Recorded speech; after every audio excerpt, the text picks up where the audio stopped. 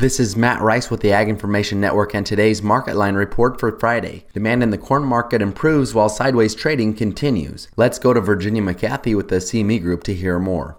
Now, corn was steady today. That demand is improving and supplies are really historically low. So that kind of bullish news is offering some decent support. That being said, the sideways trade continues.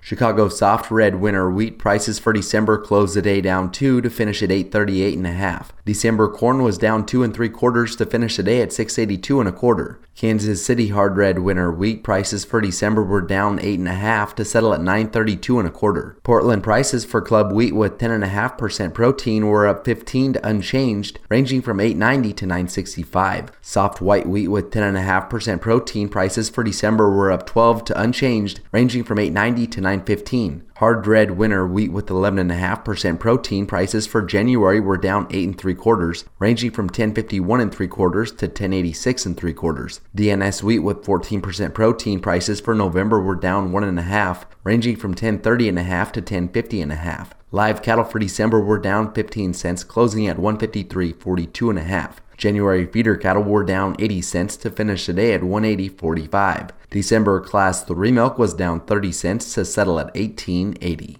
Thanks for listening to the Market Line Report. This is Matt Rice with the Ag Information Network.